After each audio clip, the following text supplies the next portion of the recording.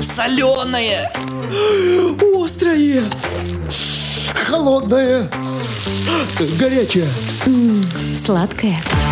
Это минимум того, что вам нужно знать, отправляясь в кулинарное путешествие. С вами пойдет проводник, супершеф Марк. Гурманист, ты готов к приключениям? Гурманист. Абсолютно верно, это пятница, и как всегда по пятницам мы отправляемся в кулинарное путешествие. Моя фамилия Спасский, я буду за главного дегустатора, ну а в качестве главного повара, естественно, у нас шеф-повар Марк. Марк, привет тебе огромный. Привет, ты можешь улыбнуться. Хотя, в общем... Я прямо сейчас в инстаграме Марка Това? Да что вы говорите? Вот это да. Правда. Ну ничего. Ну как есть, что уж. Кстати говоря, какой голос. Ну чем богаты, тем и рады. Кстати говоря, подписывайтесь на инстаграм Марк, _, Миллер, _, кейтеринг, чтобы следить за жизнью Марка, а также быть в курсе всех событий. Я вот подписан на твой инстаграм. Спасибо. И ты продолжаешь свои кулинарные турне по военным базам, правильно я понимаю? Да, послушай, это стало часть на меня. Причем я человек, который никогда в жизни никаких волонтерских мероприятиях не участвовал, и меня просто, как бы сказать, вот я понял, что это время пришло. Вот. Время не то, что это занимает время, а то, что твое время пришло. Мое время пришло, как бы сказать, потому как меня это спасло. Я тебе скажу, потому что период, особенно начало, как бы сказать, войны, как бы сказать, нас всех потрясло и ментально, как бы сказать, и физически, и материально. Тебя выбило это совершенно из колеи. И теперь, когда я, как бы сказать, вот езжу по базам и готовлю мясо для солдат, ну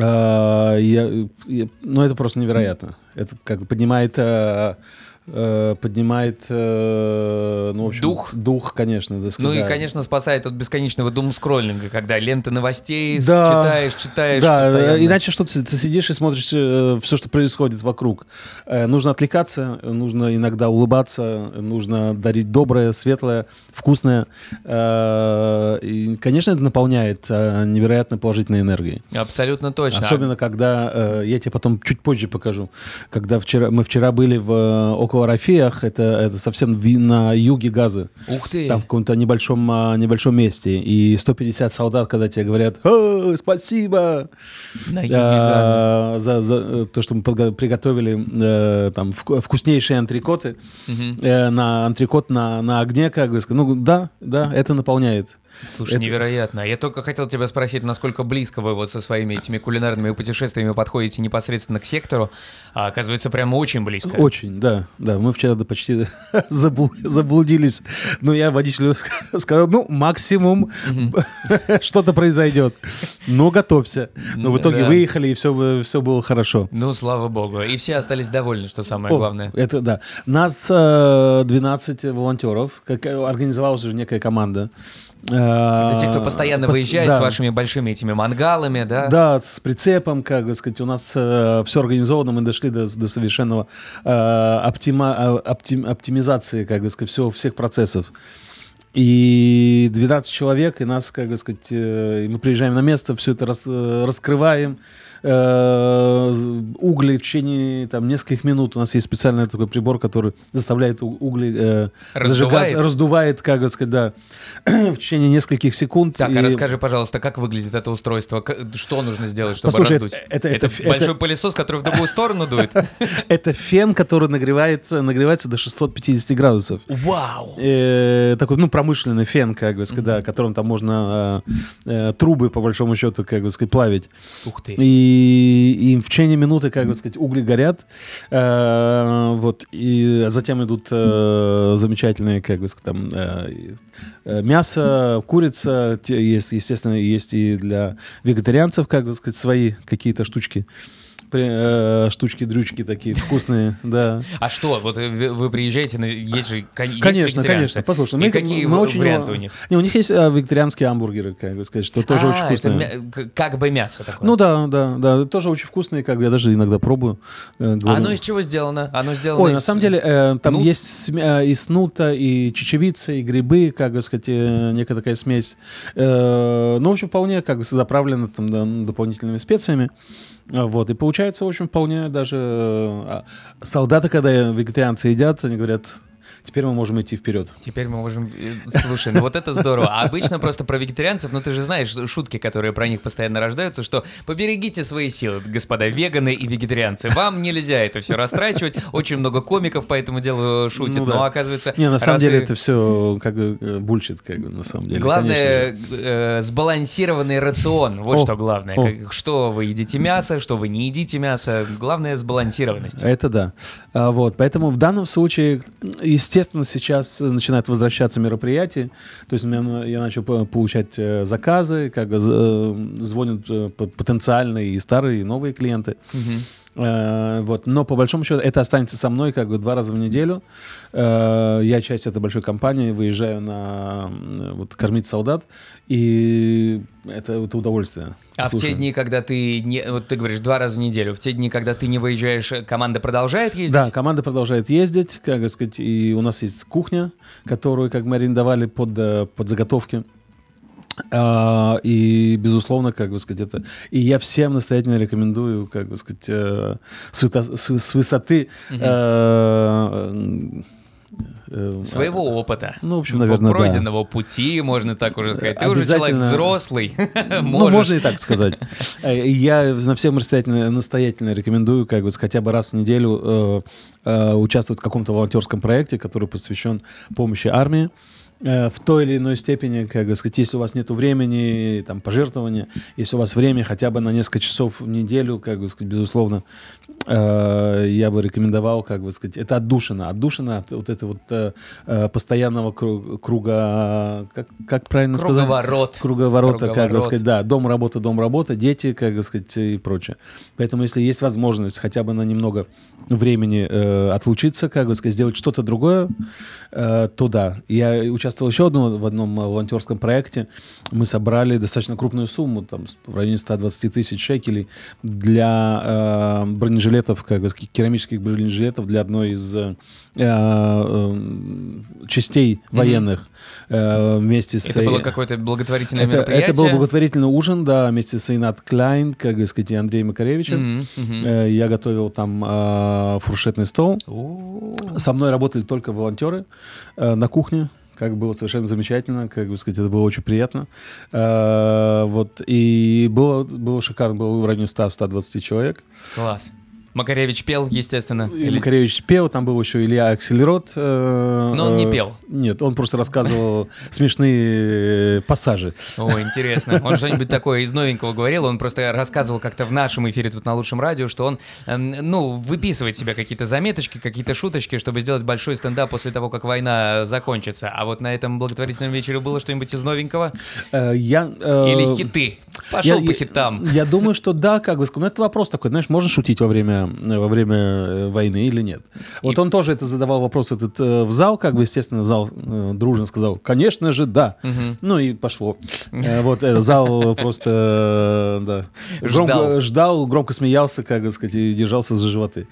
Класс, замечательно. Но все-таки давай не будем забывать, что мы с тобой сегодня в кулинарном путешествии, хоть мы за пределы Израиля никуда не выезжаем. Тем не менее, расскажи, чем мы сегодня будем угощать наших радиослушателей. Ой, давайте приготовим красную рыбу, семгу, лосось, сальмон, он же. Мы запечем ее в духовке. Ух ты. С зеленью, с лимонами, с солью и перцем, с немножко горчицей. Если у вас есть цитрусовые, то это замечательно. Помимо лимона еще апельсин. Так, ну все вот тонкости ты нам еще расскажешь, Да, конечно, обязательно. конечно. Естественно. А вот раз мы запекаем в духовке, и возвращаясь к твоей волонтерской деятельности на военных базах, вот духовку тоже можно привезти? Вы привозите мангалы, а духовки какие-то есть, которые тоже можно возить и так вот рыбу, например, там сделать? Слушай, у меня машина такая полугрузовая. И туда помещается все, что угодно. Начиная от печи для готовки пиццы, такой мощный, как бы сказать, полукруглый, знаешь, вот такие вот Да ладно, прям классические. на дровах прямо можно? На дровах, да. И включая и печки, и печи, и грили, и все, что угодно. То есть, когда мне достаточно просто это делать, потому что, я привык работать на выезде, мой кейтеринг, как бы сказать. Поэтому, в общем, закидываешь все в машину, и вперед, там, на юг или на север, как бы сказать, можно на Марс. Если легко. закажут. Если солдаты будут там, или же просто, как бы сказать, мы будем готовить там. Если будут заказы с Марса, с удовольствием. Почему бы и нет, в конце концов. Дорога просто не близкая, а так в целом почему бы и нет. Да. Такое интересное приключение. Хорошо, мы совсем прямо сейчас мы с тобой прерываемся, после чего мы вернемся в наше кулинарное путешествие. Напоминаем, что главный провожатый в нашем кулинарном путешествии — это Марк Тов. Пожалуйста, подписывайтесь на его инстаграм. Марк, _, Миллер, _, Кейтеринг. Также Марка можно найти в Фейсбуке, просто пишите Марк Тов, и улыбающийся бородатый дядька — это вот именно тот человек, который вам нужен. Ну и, конечно, заходите на сайт marktov.com, там все подробности относительно и Марка, и мероприятий, которые Марк непосредственно проводит. Ну а к лососю мы совсем скоро вернемся. Так что оставайтесь на лучшем, оставайтесь вместе с нами. Гурманист. Шеф Марк Тов. Абсолютно верно. Мы продолжаем программу «Гурманист» на лучшем радио 106.4 FM на севере Израиля и на весь мир с помощью нашего сайта radio164.co.il. Моя фамилия Спасский. Естественно, Марк Тов собственной персоной будет сейчас рассказывать про рецепт. Наконец-то! Про еду. Так, Ты голодный? Я, к сожалению, Невероятно. ошибка. Я всегда прихожу на программу «Гурманист» сытый, чтобы не очень сильно тут микрофон заляпывать своей слюной, но сегодня будем слушать про рыбу и как-то собирать. Итак, разогрейте духовку до 180-200 градусов. Прямо это заранее нужно сделать? Да, потому что эта функция очень важная. Теперь филе, то есть тушку, только филе сальмона, сдабриваем солью, перцем, лимоном, а также апельсином, натираем горчицей. А горчица — это сухой порошок? Нет, или прямо это лучше всего, соус, да, как соус. Это базовый, что называется, не гарнир, а заливка, что называется. Так, базовый. Секундочку, просто чтобы удостовериться по инструкциям. Да. Вот у нас есть мы включили духовку, во-первых. Это самое важное. Она там разогревается у нас до 180 градусов. До 180 градусов. Окей. Значит, пока она разогревается, мы берем филешку, соль, перец, как обычно. Туда же мы горчица намазываем. Лимонный сок и апельсиновый сок. И в таком состоянии тушка лосося или там семги сколько времени должна Она провести? может стоять час. Вот. И затем на 12 минут. Всего? Что? 12 вот минут в духовку на верхней, как можно ближе к верхнему источнику тепла. Понятно. Вот. И все. 12 минут и все готово? Да. Ну, до этого она около часа должна. Да, на самом деле, даже если у вас нет этого часа, главное, чтобы духовка была разогрета. Это основное.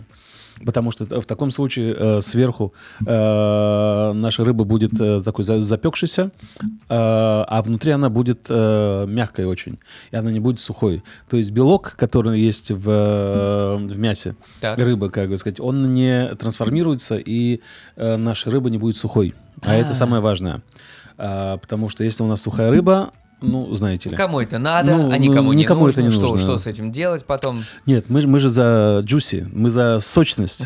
Это да, как бы сочность наша, juicy наше все, как известно. Именно так и запишем, хорошо. Вот у нас получился кусок филешки сочный в результате. Идеально. Теперь его можно добавить, можно остыть, ему дать остыть, можно его горячим, как бы сказать, есть. Его можно добавить в любой салат. Вы можете одновременно с этим сделать, там, сварить картошку или пюре, или рис, или, ну, все, любой гарнир, который на ваш сегодня вам подойдет, или вы придумаете, или вы захотите, как бы сказать. Я очень люблю с салатом, на самом деле. Просто брать большие джанки, как бы сказать, от рыбы, добавить в салат зеленый, скажем, там, с хаса, помидоры, огурцы, как бы все что угодно. И это просто сказочно. Да, действительно, звучит очень аппетитно. Да. А при этом, вот ты когда добавляешь в салат, рыба должна быть еще теплая или уже Не, холодная? она может быть холодная совершенно. Я, скажем, не люблю, ну, иногда, как бы сказать, дома остается рыба. Я никогда не люблю, как бы, разогревать рыбу повторно.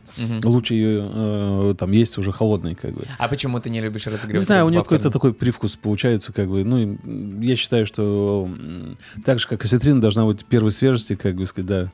Она есть единственная свежесть. То есть вот рыба, как, после того, как ее один раз приготовили, как бы второй раз это не мясо, скажем. Она совершенно теряет вкус и текстуру, как бы сказать, и поэтому ее лучше, как бы сказать, разобрать и добавить, скажем, в какой-то там... Разобрать это на кусочки, Да. Да. И, как бы сказать, добавить или опять-таки в салат, или с каким-то гарниром, как бы сказать. Что-то, что можно есть холодным. Холодным, да, или там залить, опять-таки, домашним айоли, сдобрить, как бы, сделать из этого салат. Айоли — это Айоли оливковое масло? домашний... Нет, айоли это домашний майонез. Да, домашний майонез, понятно. Да. Ну, если у вас такое является. Но вот что касается... Можно просто не домашним. Например, да, окей. Ну, хорошо, можно не домашним, так уж и быть. Ну, а что касается рыбы разогревающейся, которая уже не та на вкус, это послание всем людям, которые в офисах начинают разогревать свои лоточки с рыбой, принесенной из дома. Ну, как-то... Там не это знаю. пахнет, конечно, так очень, очень вызывающе для остальных. И в том жителей офиса. числе, ты понимаешь, скажем, поэтому я люблю очень простые рецепты. Я, как бы сказать, приходя на радио, на нашу передачу уже много месяцев, я всегда пытаюсь дать рецепт, который можно сделать очень быстро и, ну, не заморачиваясь, как бы там 25 этапами приготовления. И будет, ну, в общем, для всех подходящим. Неважно, какая у вас дома духовка, неважно, так сказать, насколько вы, так сказать, опытные на кухне. И, в общем, главное, чтобы ингредиенты были... Свежие. Вот, от ваших поставщиков, которым вы доверяете, из нужных магазинов. Ну да, все верно. я не рекомендую, опять-таки, я могу рекомендовать или не рекомендовать, но для меня, как бы сказать, есть только один вид рыбы свежая. Это подходит, такая максима нашей жизни. А ты сказал, вот мы поговорили, рыба, мы ее приготавливаем, ее можно подавать с домашним или обычным майонезом. Совершенно замечательно. Можно в этот домашний майонез добавить горчицу, можно добавить зелень, все, чтобы песто какое-то, пасту из петрушки, кинзы, базилика, чеснока, конфи. Мы, по-моему, в одной из передач как бы упоминали это. Такой томленый чеснок в масле, как бы, так сказать, на низкой температуре. Там на протяжении там 20 минут. Можно добавить, ну, подскажи мне. Да я Да уже, все, что честно угодно. говоря, я бы уже ничего не добавлял, я бы уже ел это все, Марк. Но спасибо тебе огромное. Значит, мы в обычный Наши майонез... радиослушатели, как бы сказать, ты знаешь, вот когда они едут в машине, я понимаю, что, как бы сказать, ну, по пути всегда есть мини-маркет или супермаркет. Это да, обязательно. Присылайте ваши фотографии, то, что у вас получилось.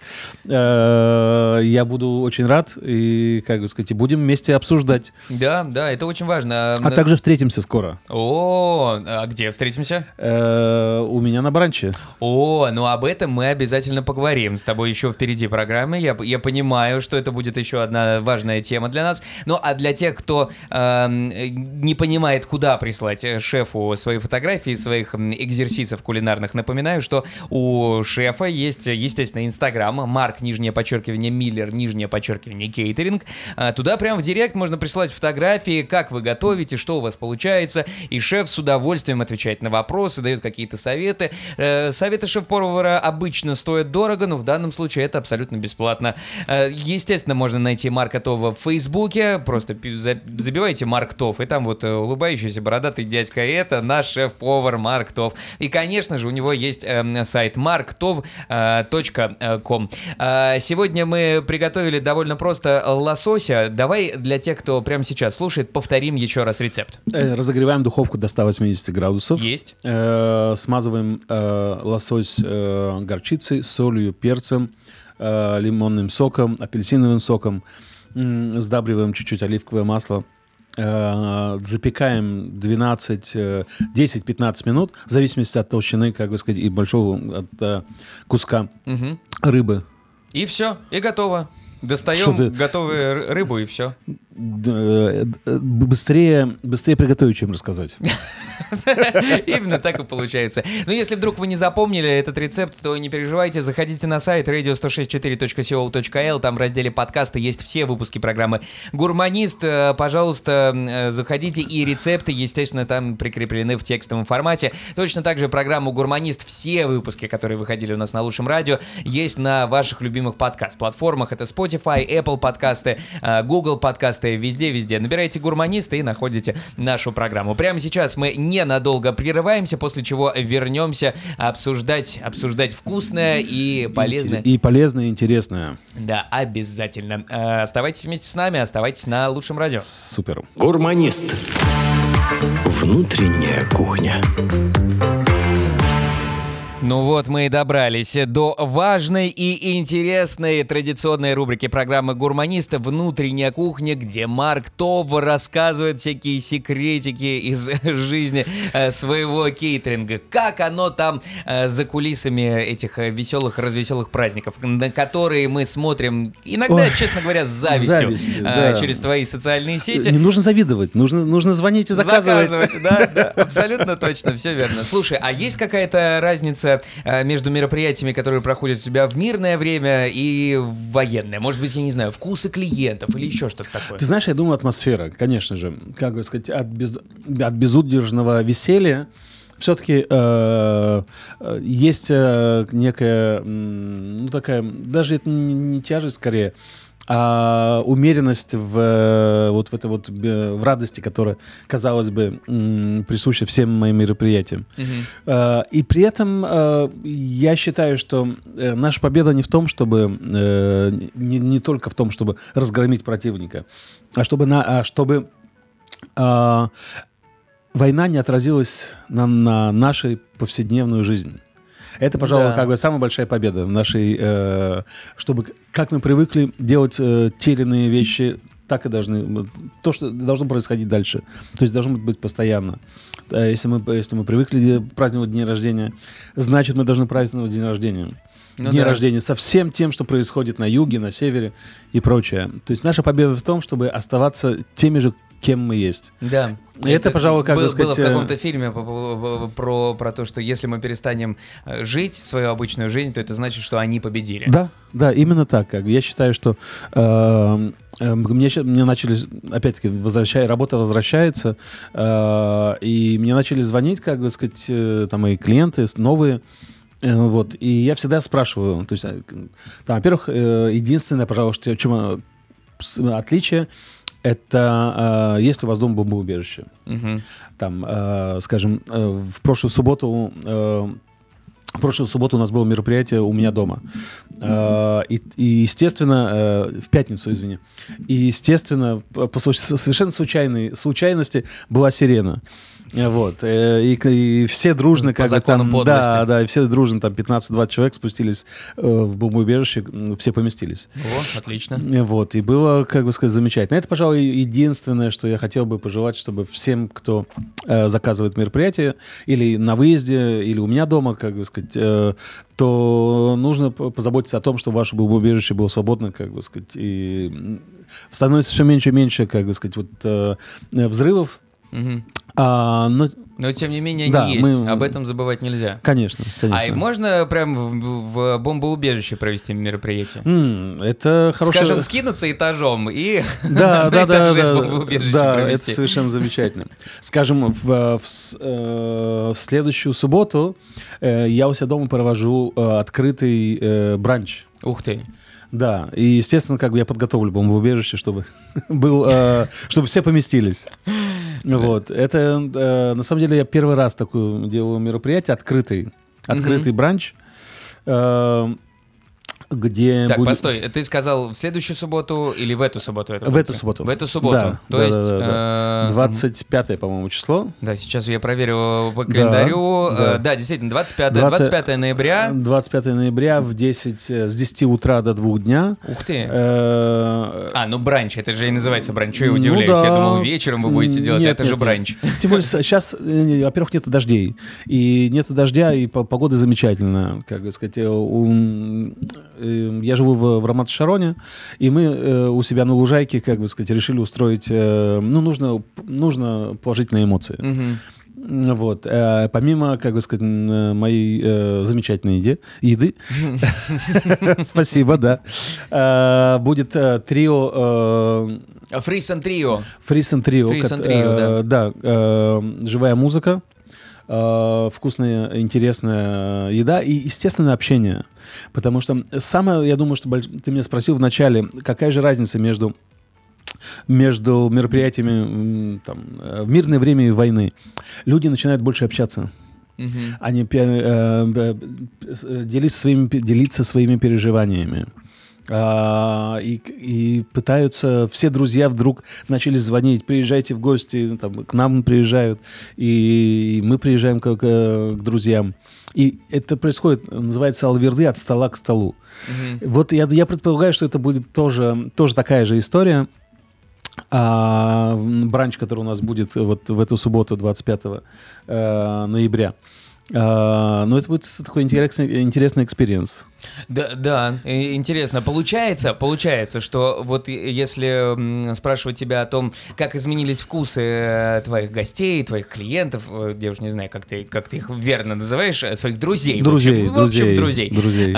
Если раньше был какой-то запрос на шоу-программу, там, жидкий азот, дым, туда-сюда, то сейчас скорее создать атмосферу для простого человеческого общения. Да, потому что все варятся в собственном соку напротив экранов телевизоров с информацией, которая достаточно тяжелая. И требуется выплескивать свои эмоции, общаться, как бы сказать. И это то, что мы сейчас делаем.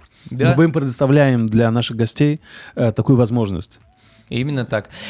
Про непосредственно мирный бранч, который вы устраиваете уже в эту субботу, мы еще с тобой поболтаем. Да. Прямо сейчас ненадолго прервемся, но для всех слушателей Лучшего радио я напоминаю, что вы всегда можете подписаться на Марка Това в социальных сетях. Инстаграм Марк, _Миллер, _Кейтеринг. Там есть фотографии из путешествий Марка, а также из мероприятий, которые он устраивает. Ну и, естественно, заходите на сайт marktov.com, там есть все возможные варианты обратной связи с Марком и, конечно же, вся информация по поводу мероприятий, которые он может провести для вас или для ваших друзей. Оставайтесь вместе с нами, оставайтесь на лучшем, потому что программа «Гурманист» продолжается. Гурманист.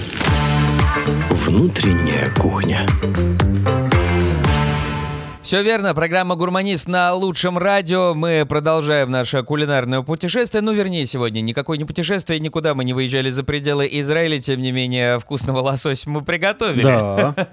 Это за нами не заржавеет. Если вдруг вы пропустили, то напоминаю, что все выпуски программы «Гурманист» можно послушать на сайте Лучшего радио, radio164.co.il. Там во вкладке «Подкасты» есть отдельная вкладка для программы «Гурманист», и там все наши программы и рецепты, конечно же, в тексте прикреплены. А также есть подкаст-платформы Spotify, Apple подкасты, Google подкасты, где бы вы ни слушали, везде есть программа «Гурманист». Ну а до паузы ты, Марк, начал рассказывать по поводу мирного бранча, который вы устраиваете у тебя дома. Да, на самом деле название совершенно замечательное. Первый раз, когда я устраивал у себя дома открытый бранч, с 10 утра, вход с 10 утра до часа, он продлится достаточно долго. У нас в Рамат-и-Шароне будет замечательное трио. Фрисен Трио. О. Фрисен Трио, да. Фрисен. Ребята были, кстати, у нас в эфире на Лучшем радио. Вау. Да, Совершенно замечательно. рассказывали о том, как Да. они играют благотворительные концерты в поддержку. Виолончель, скрипка и ханг. Да, ударные инструменты. У них есть своя программа, там и авторские работы, и каверы, которые они будут исполнять. С моей стороны будет совершенно замечательный фуршет. В общем, это сказка. Это будет проходить у меня дома в Рамат-и-Шароне. Дресс-код какой-то, может быть, у тебя есть? Улыбка на лице. Замечательный дресс-код. Мне нравится. И все, больше никаких требований нет к гостям. Да, оплата предварительная, по биту. Вся информация у меня на Фейсбуке. И, в общем, ждем вас. То есть нужно просто найти твою страничку, да, на Фейсбуке? Марк Тов. И там уже информация. все написано. Понятно. Совершенно замечательно. Это очень приятно, потому что нам всем требуется общение. Конечно. Нам всем требуются сейчас положительные эмоции. И вот это произойдет. Вот это то самое место, где это Я так всё долго будет. этого ждал, и вот наконец-то это произойдет. А почему, слушай, почему именно Фрисен Трио ты выбрал? Вы дружите с ребятами или как? Это мои близкие друзья. Мне очень нравится их музыка. И они, когда все это так... На самом деле, это они организовали. Ты знаешь, понятно, они предложили тебе они такую предложили штуку. мне, давай у тебя. Я говорю, давай у меня. Я вообще очень реализовали. легкий. Я очень легкий на подъем. А они готовят что-нибудь, нет? Они Кроме музыки, конечно же. Знаешь, каждый должен заниматься своим, Мы, конечно, друзья, но каждый давайте будет заниматься Я, своим. конечно, знаю 3 аккорда, но я бы не... То есть я могу. Да, конечно. Но, тем не менее, вот это правильный подход. Профессионалы должны заниматься своим, и все должны получать удовольствие от происходящего. Да, я думаю, что мы раз в месяц будем устраивать подобные мероприятия. Это очень приятно. Я делаю какие-то новые блюда, которые, отрабатываю на подобных мероприятиях, потом включаю их в постоянное меню для своих мероприятий, больших или маленьких. Там мы делаем мой кейтеринг делает от 10 до 300 человек. Там свадьбы, день рождения, корпоративы, в том числе, кстати, и кошерные. что интересно. Это важно. Вот. И поэтому это связь, очень правильная связь с друзьями, с клиентами, когда они приходят и, в общем, я получаю массу удовольствия. Вот от это этого. круто. Получается, не только мероприятие, но какая-то такая лаборатория прямо твоя. Да. То есть гости твоих открытых бранчей, они не только прекрасно проводят время, но и немножко прикасаются к тому, что только потом будет у людей на мероприятии. Потому что количество мест очень ограничено. Там буквально совсем немного. Ну, это квартирник Марка Това, можно по сути так считать. Да, квартирник Марка Това. О, хорошее название для будущих бранчей. Кстати, да, классно, отлично. Соответственно, чтобы туда попасть, нужно подписаться на твою страничку в Фейсбуке. В Фейсбуке, да, Марк Тов, и там есть вся информация, вы можете мне прислать, я тут же отвечу.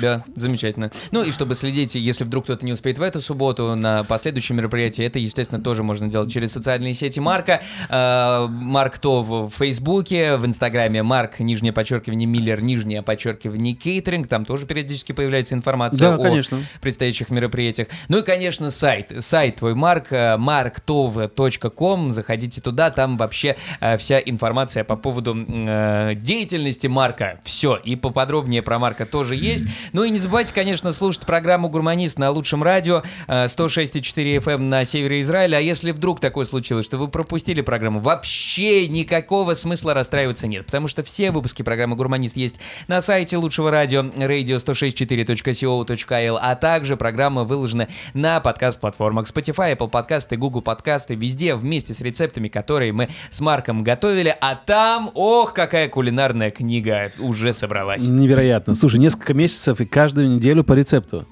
Это отличный результат, я считаю. Изумительный. На этом предлагаю закончить сегодняшнюю нашу программу. Да. Миру. Обязательно вместе победим. Амискаль хай. Хай, да. Ну и, конечно, до следующей пятницы. Конечно. Спасибо тебе. Спасибо тебе. И спасибо нашим радиослушателям. Всем спасибо. Всем пока. Пока-пока. Соленое! Острое! Холодное. Горячее. Сладкое. Это минимум того, что вам нужно знать, отправляясь в кулинарное путешествие. С вами пойдет проводник, супершеф Марк Тоф. Гурманист, ты готов к приключениям? Гурманист.